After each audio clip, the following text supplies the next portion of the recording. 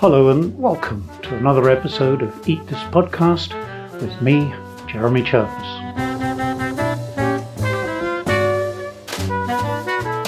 Today, food revolts. You could actually do a timeline of revolts and they all have the same thing. People gather together, they air their grievances. Sometimes someone in authority listens to their grievances. More often it leads to a march on London. Once they get to London, authority figures tend to come out and offer deals to them. If they accept the deals, they get executed sort of fairly quickly. If they don't accept the deals and they continue to rebel, then authority puts an army in the field and it ends like that. My name's Diane Purkis and I'm the author of English Food, A People's History. I'm a professor at Oxford University. My book last night won the Guild of British Food Writers Award for Best Book. Congratulations. Thank you very much. I was absolutely astonished. I think the word is probably gobsmacked in the context, but delighted, of course, and honoured. Of course, I'd arranged to talk to Diane Purkis before the Guild of Food Writers made English Food their best food book of 2023, but it's always good to be topical. Her book is a fascinating read across more than 1,000 years of English food history, well-deserving winner, but precisely because it contains so much of interest, I had no intention of even attempting to do a general survey. Instead, I wanted to focus on one particular aspect of food in history that I think has a lot of modern resonance. So let me just ask you first off, as far as English history goes, when's the first recorded food riot? It's a difficult question because it depends on what you categorize as a food riot. And that's why I'm giving a cautious historian answer. So for me, the peasants' revolt is connected with food, but not all historians would immediately agree to that. I would also strongly suggest that many disturbances in even earlier periods connected with Roman rule, such as the revolt of the Iceni, probably have a food element that's not typically emphasized in histories, because histories tend to be written by people who aren't food poor. Indeed, it might be faster to talk about what rebellions don't have a food element. Very many rebellions where the 90% ordinary people get involved have an element that's connected with food. Yeah. But okay, let's put aside historianly quibbles for a minute and talk about the peasants' revolt, because that's 14th century? Yes, that's right. During the reign of Richard II, when he's actually really quite a tiny baby. He's only 14 years old. And what's the story? Well, the story is really the usual one. The situation in the country is problematic because we're living through the Little Ice Age. The Little Ice Age in and of itself leads to food shortages because it means that main crops are only marginally viable. So crops that people are used to relying on, like wheat, become sickly and develop mildew, and harvests reduce in size. And at exactly that time, you also have flood conditions, and it's difficult to plow and it's difficult to sow. And eventually, what this leads to is the recognition that the changing conditions aren't changing the upper classes or life for the upper classes, but are changing things drastically for most people. So it upsets ordinary people's sense of justice that they are asked at a difficult time to pay tax to support the war in France. They get nothing out of the war in France. The war in France is largely a matter of nobles increasing the lands they hold and the aspirations of the monarchy. And it starts, therefore, as very many revolts do, with refusing to pay tax. And that's not obviously connected with food. And yet it is, because people will refuse to pay a tax that they consider only marginally just if it's excruciatingly painful to pay it. And the monarchy was willing to charge 5p, which is a huge tax for very poor people. And eventually, people collectively start refusing to pay, and they find themselves a leader. We don't know how that happened. A man called Wat Tyler, who's very determined and actually very reckless and belligerent. And that's what turns it from a quiet refusal to a full-scale revolt. And it leads to the inevitable one. You could actually do a timeline of revolts and they all have the same thing. People gather together, they air their grievances. Sometimes someone in authority listens to their grievances. More often it leads to a march on London. Once they get to London, authority figures tend to come out and offer deals to them. If they accept the deals, they get executed sort of fairly quickly. If they don't accept the deals and they continue to rebel, then authority puts an army in the field and it ends like that. And this is very typical. This is exactly what tends to happen when ordinary people decide they don't have to take it and that they're not going to take it. It's rarely well tolerated by the authorities, and this is no exception. Oh, sure. Wat Tyler ends up being executed, and violently executed, as an example to others. And how do his followers react? We don't know a lot about what his followers do, but we do know that they don't then settle meekly down. There are a series of other rebellions of comparable size and with comparable lists of demands, up to and including Jack Cade's rebellion, which was so memorable that it made its way into Shakespeare, even though the rebellion was in the 15th century, and Shakespeare's writing very much later at the end of the 16th century. So these revolts are really disturbing to the worldview of the better educated, because they don't understand why people are taking up arms and why people who yesterday were willing to doff their caps are today arming themselves with pitchforks and bows and arrows, because they don't understand the food economy that's impelling it. Because they're not hungry. That's exactly right. And there's a wonderful argument about the moment at which the upper classes separate themselves fully from the hunger experienced by most people. And it's been argued that this actually happens in the period of Jack Cade's rebellion, that's the moment sometime in the 15th century after the Wars of the Roses, so from 1485, the upper classes become able to safeguard themselves against even the gnawing hunger that would go with being involved in a siege or involved in the siege of a castle or involved in a crusade. All of that no longer exists for the very well off. So they can't imaginatively even connect with the vast majority of their subjects, who kind of understandably go on feeling hungry for the next 5 centuries in a misunderstood way. One thing puzzles me about the poll tax behind the Peasants' Revolt. It's 1380 odd, so we've had the Black Death, and my understanding from sort of agricultural history is that because so many people died, labourers, farm labourers, agricultural workers were actually able to increase their wages. So Yep. Could they really not afford it? Even though they'd increased their wages, it didn't necessarily mean that they could easily afford to pay a fairly substantial tax. But I think the main issue is that they couldn't see the point of paying the tax. It didn't do any good for them. It was, from their point of view, completely unnecessary. There's also a funny thing about revolutions, and that is that people actually tend to rebel when some kind of gain is being taken away from them, rather than when they're at absolute rock bottom. People who've enjoyed a sudden improvement in their circumstances are much more likely to take political action to try to retain that improvement than they are likely to take political action if they're literally starving in the gutter, where they won't have the energy or the physical resources to do so. Right.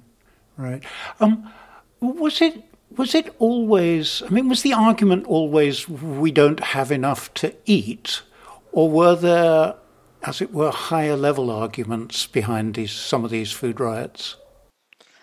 In the case of the Peasants' Revolt, The higher level argument was probably one about taxation and representation. We would nowadays think of the representation part first, but in their case, there's a settled belief that nobody has a right to impose taxes, and any new taxation is always very difficult to justify. I mean, we've seen in our own lifetimes the reintroduction of the poll tax and it's been met with a similar lack of enthusiasm. People don't like the idea of a new tax, and they particularly don't like the idea of a new tax that's not overtly about benefiting them in some direct way. It's possible that if you tell people now that a new tax is going to fund a new hospital, they might be more willing to pay it than to pay a general increase in income tax. And this is sort of similar, the mindset is similar. People want to know what right the king has to take what they see as their resources. And that is quite a high-level argument, actually. It's about where sovereignty lies. It's about what role people without a vote and without any land or property might play in the polity. But the fact that people were working on the land to produce food, which essentially they had little access to, must have been a factor as well. I mean, they were working to pay rents, I guess. They were working to pay rents and also to muster up enough cash for things that they couldn't make themselves. But yeah, generally speaking, there's an overall problem with feudalism in that most of the time you are working to create wealth for somebody else. And this is moderately obvious to you as well, as you, in some respects, literally hand over the wealth to either the person collecting tithes for the clergy or the landlord. So you spend hours in the heat threshing, and you don't get the grain. You get what you can glean from the field later, or you get what you've managed to grow in your own tiny strip. Meanwhile, the bulk of the grain goes to somebody else. It does make inegalitarian arrangements very visible and material in a way that working in a factory, for example, not so much. It's not so evident that you're doing something for somebody else that someone's taking from you. And to what extent were the enclosures whereby common land was taken into private possession, did the enclosures trigger much in the way of food riots? Huge riots. I mean, arguably, one of the largest rebellions in English history is at least in part related to the Tudor enclosure program, and that's the Pilgrimage of Grace, which was able to put 30,000 rebels in the field to oppose a royal army. That's probably proportionately a larger rebellion than any we've ever seen. And it's at least partly to do with the redistribution of monastic lands and the aggregation of those lands to the estates of individual nobles, and worse still, the repurposing of those lands not for subsistence farming, but for a range of different cash crops such as wool or hunting reserves, where no food benefit is emerging for anybody, even in imagination. And therefore, that kind of rioting tends to be sporadic and local, depending on when your particular bit of common land gets enclosed by somebody or other. And so it's really just a steady beat throughout the whole of history. That the enclosure process starts in Tudor England and goes on into the mid-19th century with the drainage of the fens in East Anglia and the enclosure of the last sort of remote bits of Britain like Altmore in Oxfordshire. And as soon as somewhere gets enclosed, there are nearly always disturbances and enclosure riots, and sometimes they're very sustained. Because you are literally taking a common from under the goose that was previously living on it. But you mentioned that the response to the enclosures tended to be local when your bit of the commons was enclosed. And I get the feeling, reading through the various examples that you give in your book, I get the feeling that it didn't really gel across the country into what we might now recognize as a revolution. No, it didn't. That's quite right. It didn't really. And actually, one of the interesting things is that England never has a revolution, despite having all the conditions for a revolution. And it's a mysterious absence, really. And one obvious reason for it is that the authorities in the early 19th century were hyper-conscious of the French example and very anxious and nervous about it. I mean, it led, for example, I've recently learned, to much severity in all of the armed forces, the army and the navy. The flogging rates massively increased. And that was a direct response to fears of revolutionary activity. And you have the Pitt regime of censorship and efforts to control the press and control the spread of radical ideas. And in a way, repression does work. It's worth noting that repression will succeed. And that's probably one of the underlying reasons. But I think the other underlying reason is actually that British people, English people particularly, have a profound sense of investment in local solutions, even when those local solutions look to an outsider unlikely to work. And so there is something of a history of people being more interested in striking a deal with their own local landlord than they are in joining up with people in the next county over. My favourite example of that is the Oxfordshire Rising, which is 1595. It's one of the least successful revolutions in history. I mean, it's literally 24 men with pitchforks. Again, it's to do with land use and land ownership, and thus food. But it's also permeated with secret agents, double agents who report every act to the authorities. It's doomed. But it's interesting because it's so short-sighted, it's so narrow-minded, it doesn't want to be about trying to get them going in Somerset as well. Only nobles do that kind of plans for rising. I mean, Wyatt's rebellion is an attempt to raise the whole country. It fails, but it's an attempt, and they send a group of people to Suffolk to try and get them going, a group of people to Cornwall to try and get them going. Peasants won't do that because they don't really have the resources to plan like that. Oh, so they can't organise, as today's activists might say. Well, I don't think it's that they can't. It's more that they don't think of doing so. And Keith Thomas said a wonderful thing once in a seminar, that the main reason people don't walk down a shopping street and smash all the windows and steal things is actually because it doesn't occur to them. I'll come back to that. I will come back to that. And there are circumstances in which it starts occurring to them, and that's usually known as a breakdown of law and order. Yeah. But it normally wouldn't occur to someone in Oxfordshire that there were other peasants elsewhere in the country that they could join forces with. That's a big mindset change. Coming forward, when you start to get mechanization on farms, I mean, you've had the move to sheep, so people are out of work, don't have any requirement for their labor, and then you get automation. You talk in the book also about, I mean, there are a variety of captains, but the most interesting, I think, is Captain Swing. So tell me about him. Captain Swing is a fantasy, really. No individual can be described as Captain Swing. I mean, I love Captain Swing because it's such a wonderful campaign. And I particularly like the way that it works with a series of threats and mysteries, sort of anonymous letters, blood and vengeance against your life and your property for taking away our labour with your threshing machine. 7 of us near your dwelling house, see how local that is, have agreed that if you do not refrain from your threshing machine, we will thresh your rick with fire and bathe your body in blood. It's this sort of extraordinarily over-the-top rhetoric. And it's people who are pushed to their absolute limit by the onset of mechanized threshing. Threshing provided reliable seasonal labor. So as an academic, I'm going to make an analogy. Most academics actually rely on a bit of summer school teaching and lecturing to fund their holiday spend. And therefore, COVID hit that quite hard.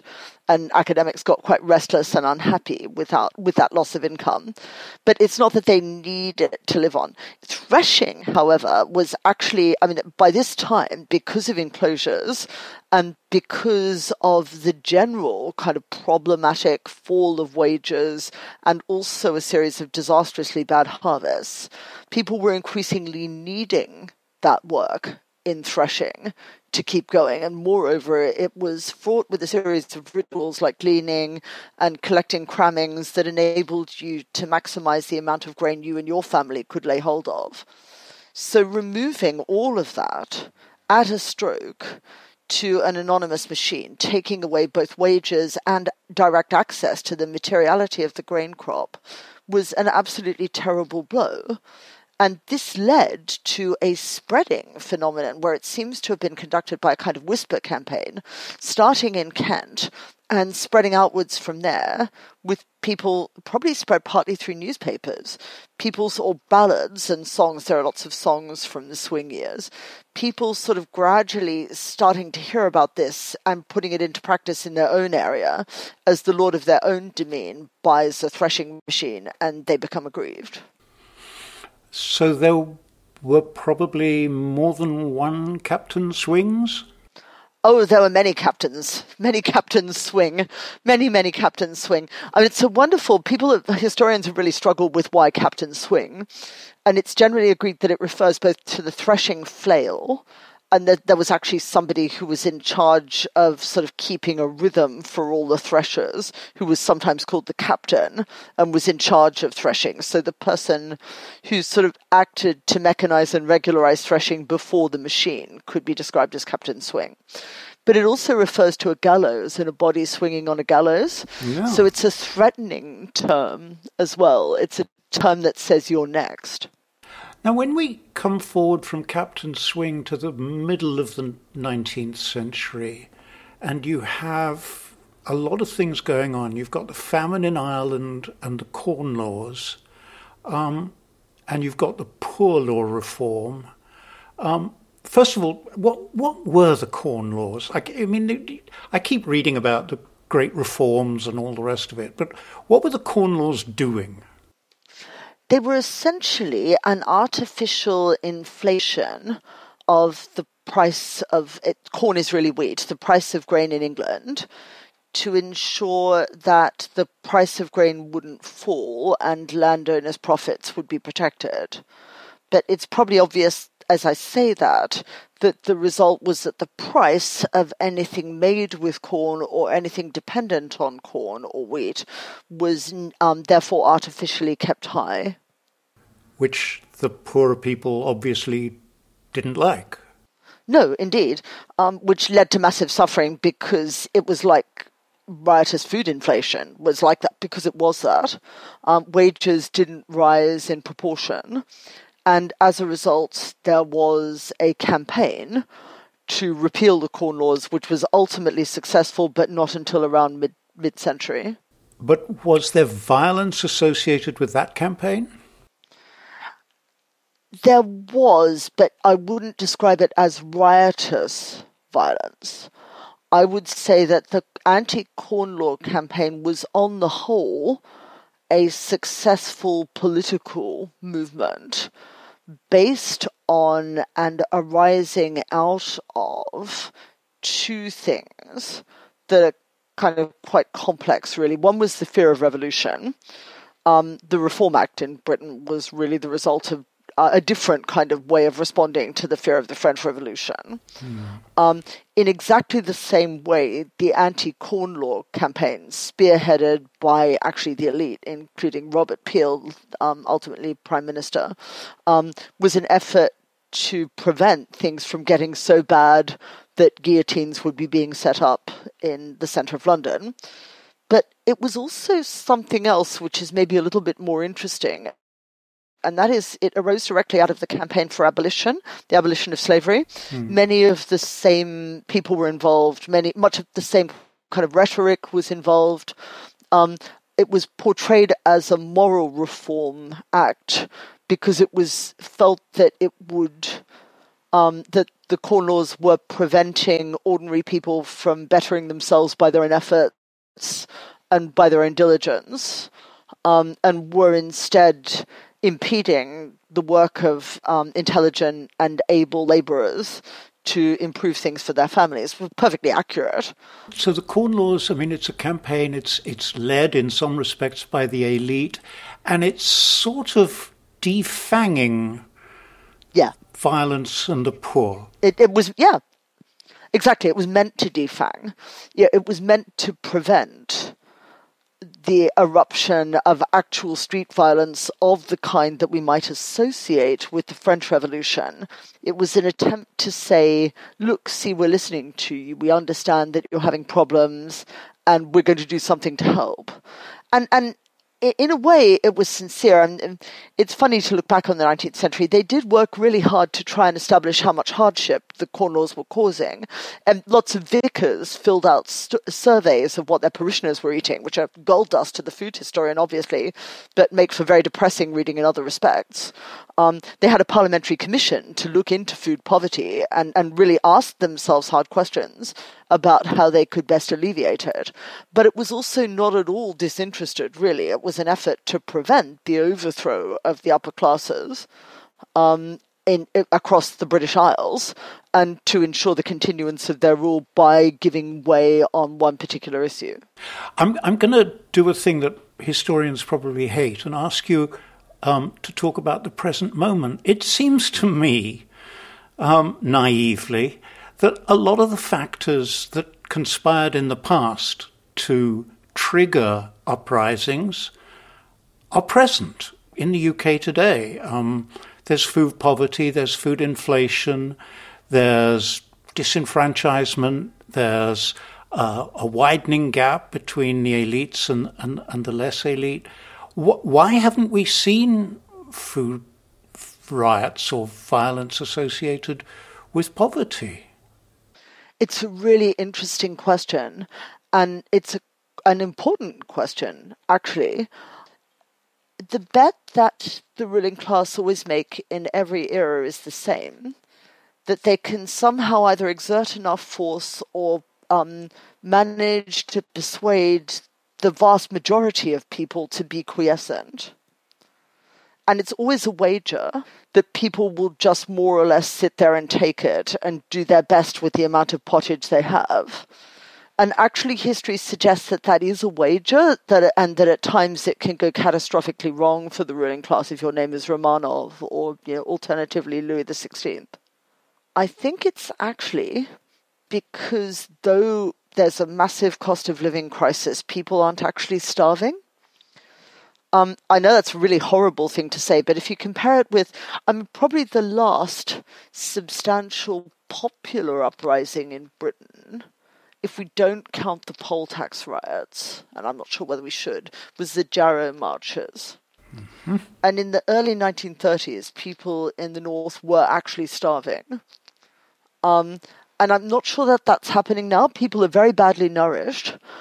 If it's going to happen, I think it's probably going to happen in the winter, because fuel poverty is a thing. The price of oil's just gone up again to $90 a barrel, and that's going to push food inflation up again. For people, though, to riot, they have to think that their rioting is going to change something. And I think one reason we're not seeing a lot of popular unrest is that people have lost any hope that anyone can change anything, really. Arguably the Brexit referendum was all held and organised around the belief that a very simple, easy to understand action, leaving the European Union, would change things a lot. And I think part of the political disillusionment we're seeing now is the realization that actually there weren't very many changes, and those that there were weren't at all what it was said they were going to be. So I think we're seeing a lot of political inertia at present, but that could change quite fast. And I think if people if we have a very cold, snowy winter and food inflation goes up again, I think hang on to your hats. Diane Purkis, whose book, English Food, A People's History, has just won the Best Food Book of 2023 from the Guild of Food Writers. And as I said at the outset, the book covers a huge range of topics and is much, much more than a historical survey. I'll put a link to it in the show notes at eatthispodcast.com. And also because this is one of those episodes where I kind of wanted auditory footnotes, I'll add some links to the specific uprisings that Diane Purkis mentioned by name. Wikipedia has you covered. A quick apology if you tried to listen to the previous episode on milk and encountered only a blank page. My fault, I updated something I shouldn't have and messed up the site, and I didn't realise it at the time. But it's all good now, so sorry. And if you notice anything amiss, or if you just want to get in touch, I'd love to hear from you. Please drop me a line, jeremy@eatthispodcast.com. My thanks, as ever, to all the lovely people who support the show with a donation. They help to keep the show free for everyone and to make transcripts available. You can join them at eatthispodcast.com/supporters. And don't forget, it really helps to find new listeners if you leave a rating and review wherever you get your podcasts. So, thank you. For now though, from me, Jeremy Charpus, and Eat This Podcast, goodbye. Thanks for listening.